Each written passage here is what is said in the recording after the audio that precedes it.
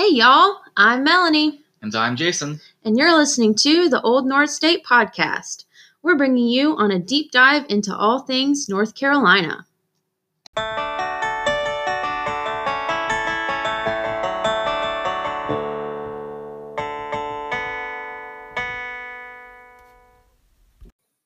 Hello. Hello. Welcome back.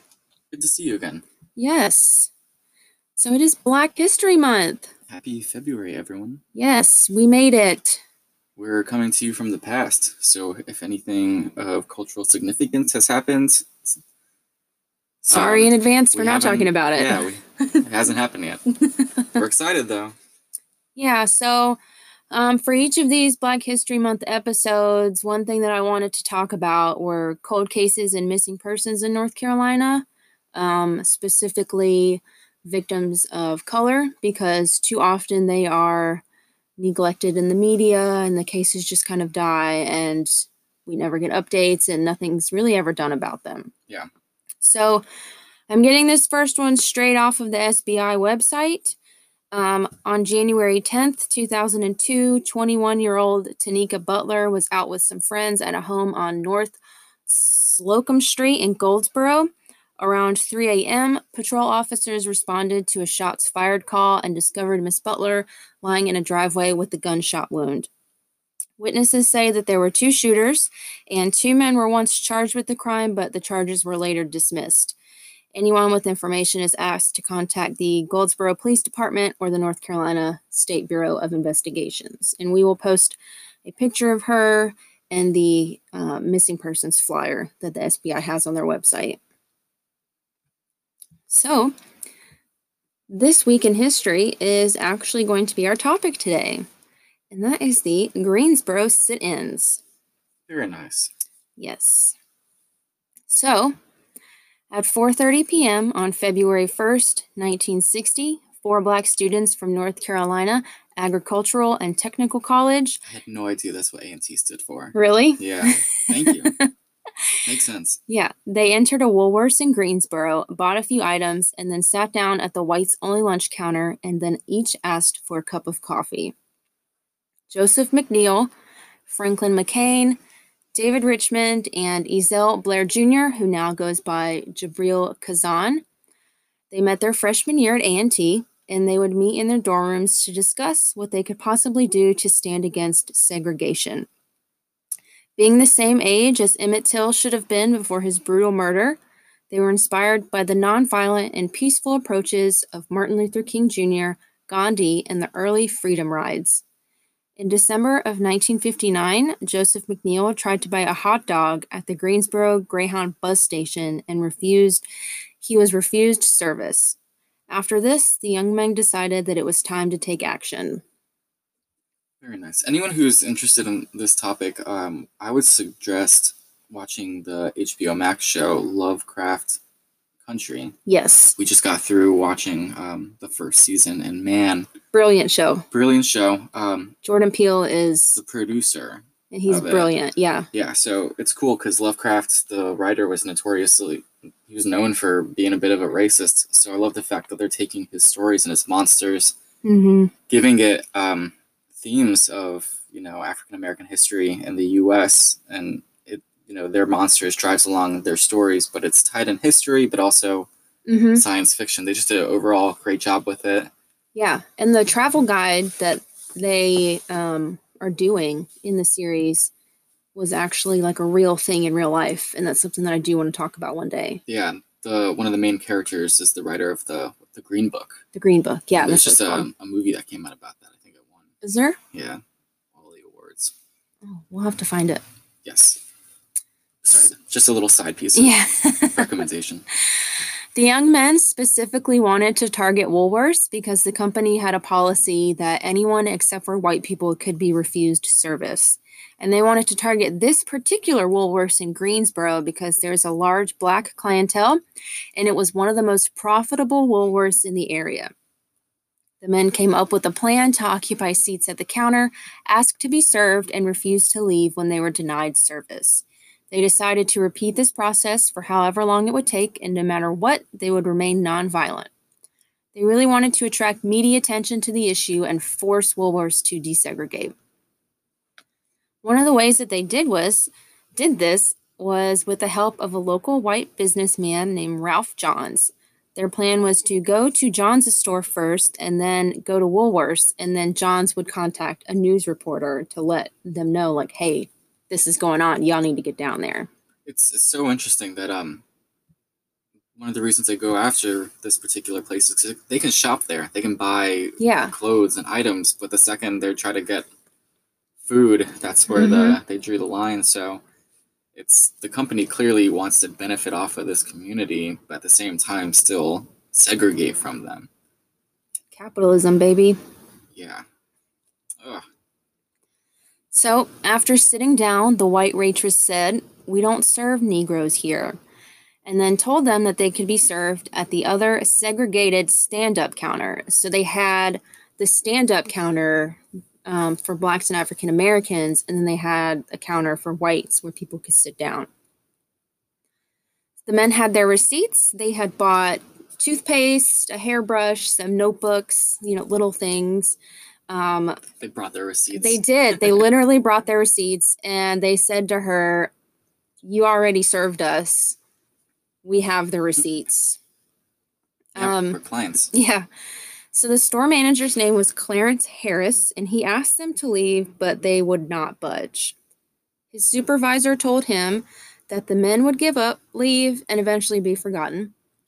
Eventually, a police officer did come out.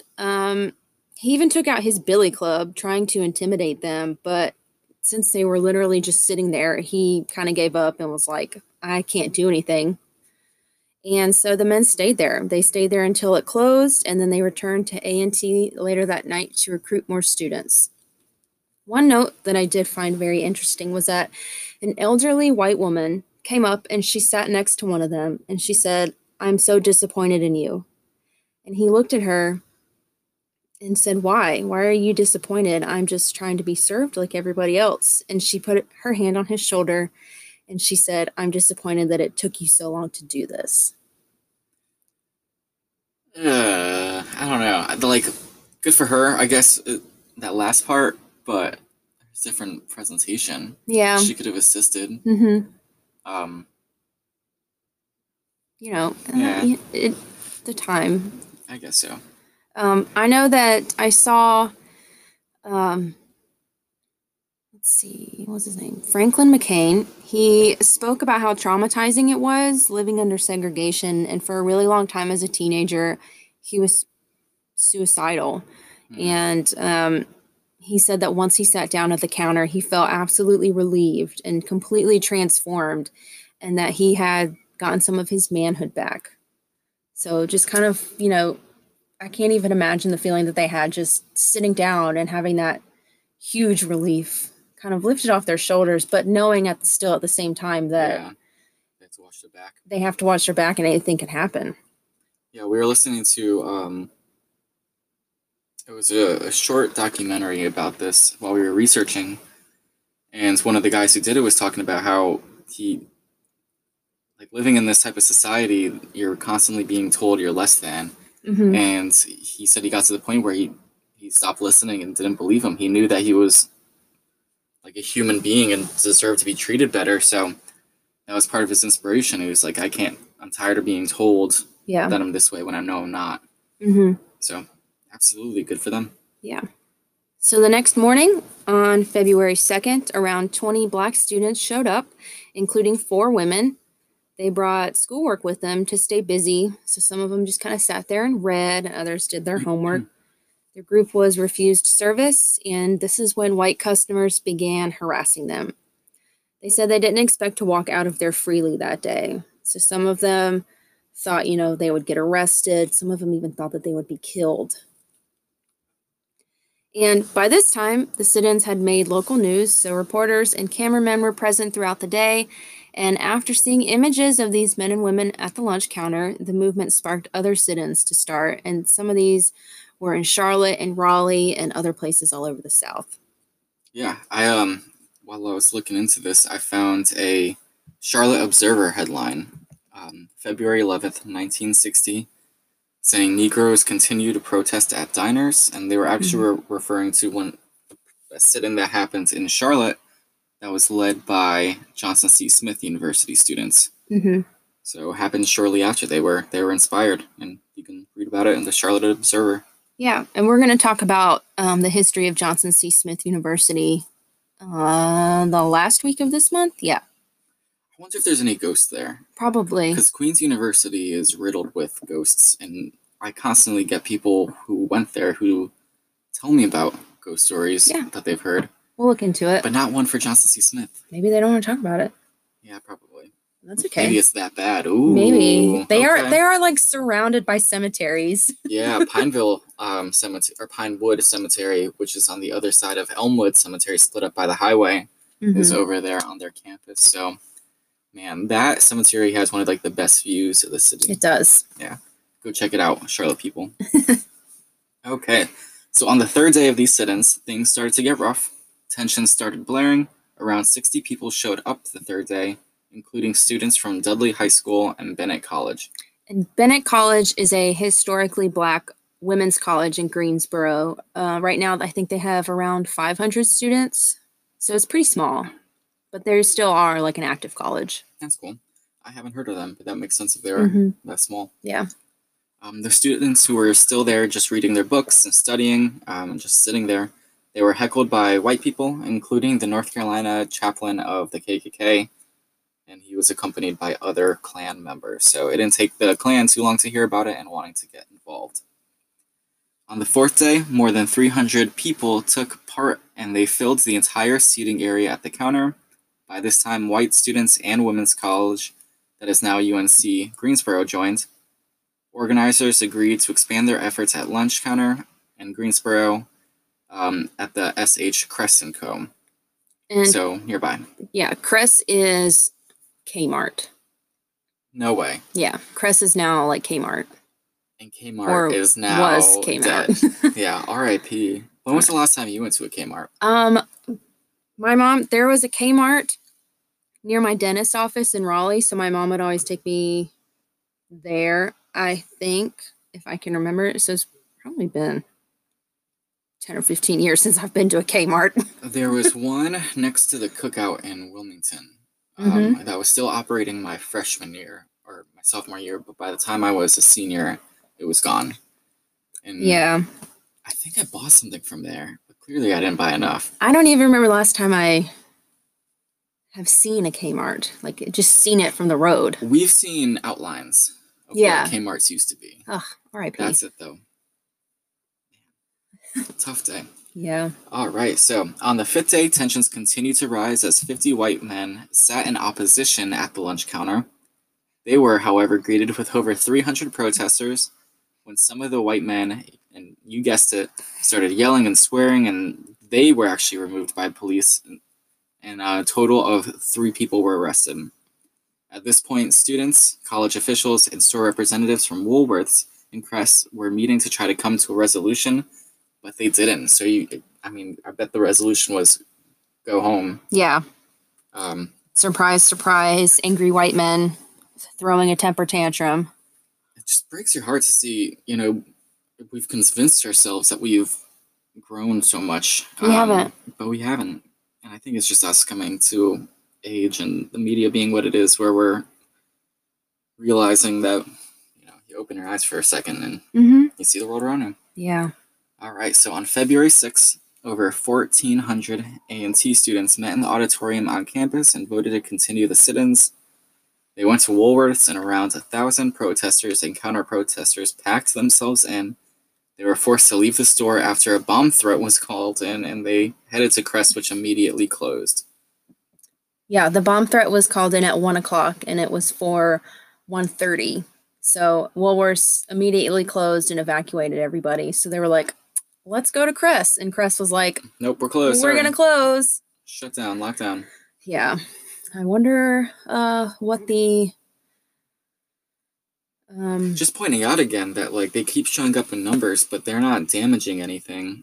They're not doing anything. They're not doing any harm to anyone. They're not, They're just sitting. Physically imposing. They're using their bodies to occupy the space. Occupying space. Yes. And other people found that offensive. Mm-hmm. By March, sit-ins had spread to 55 cities and 13 states in the South and Midwest. As the sit-ins continued, students began completely boycotting stores that had segregated lunch counters. Sales at these boycotted stores dropped by a third, which caused owners to start ending their segregation policies. Yeah. Hit them in the wallets, we found. Yeah.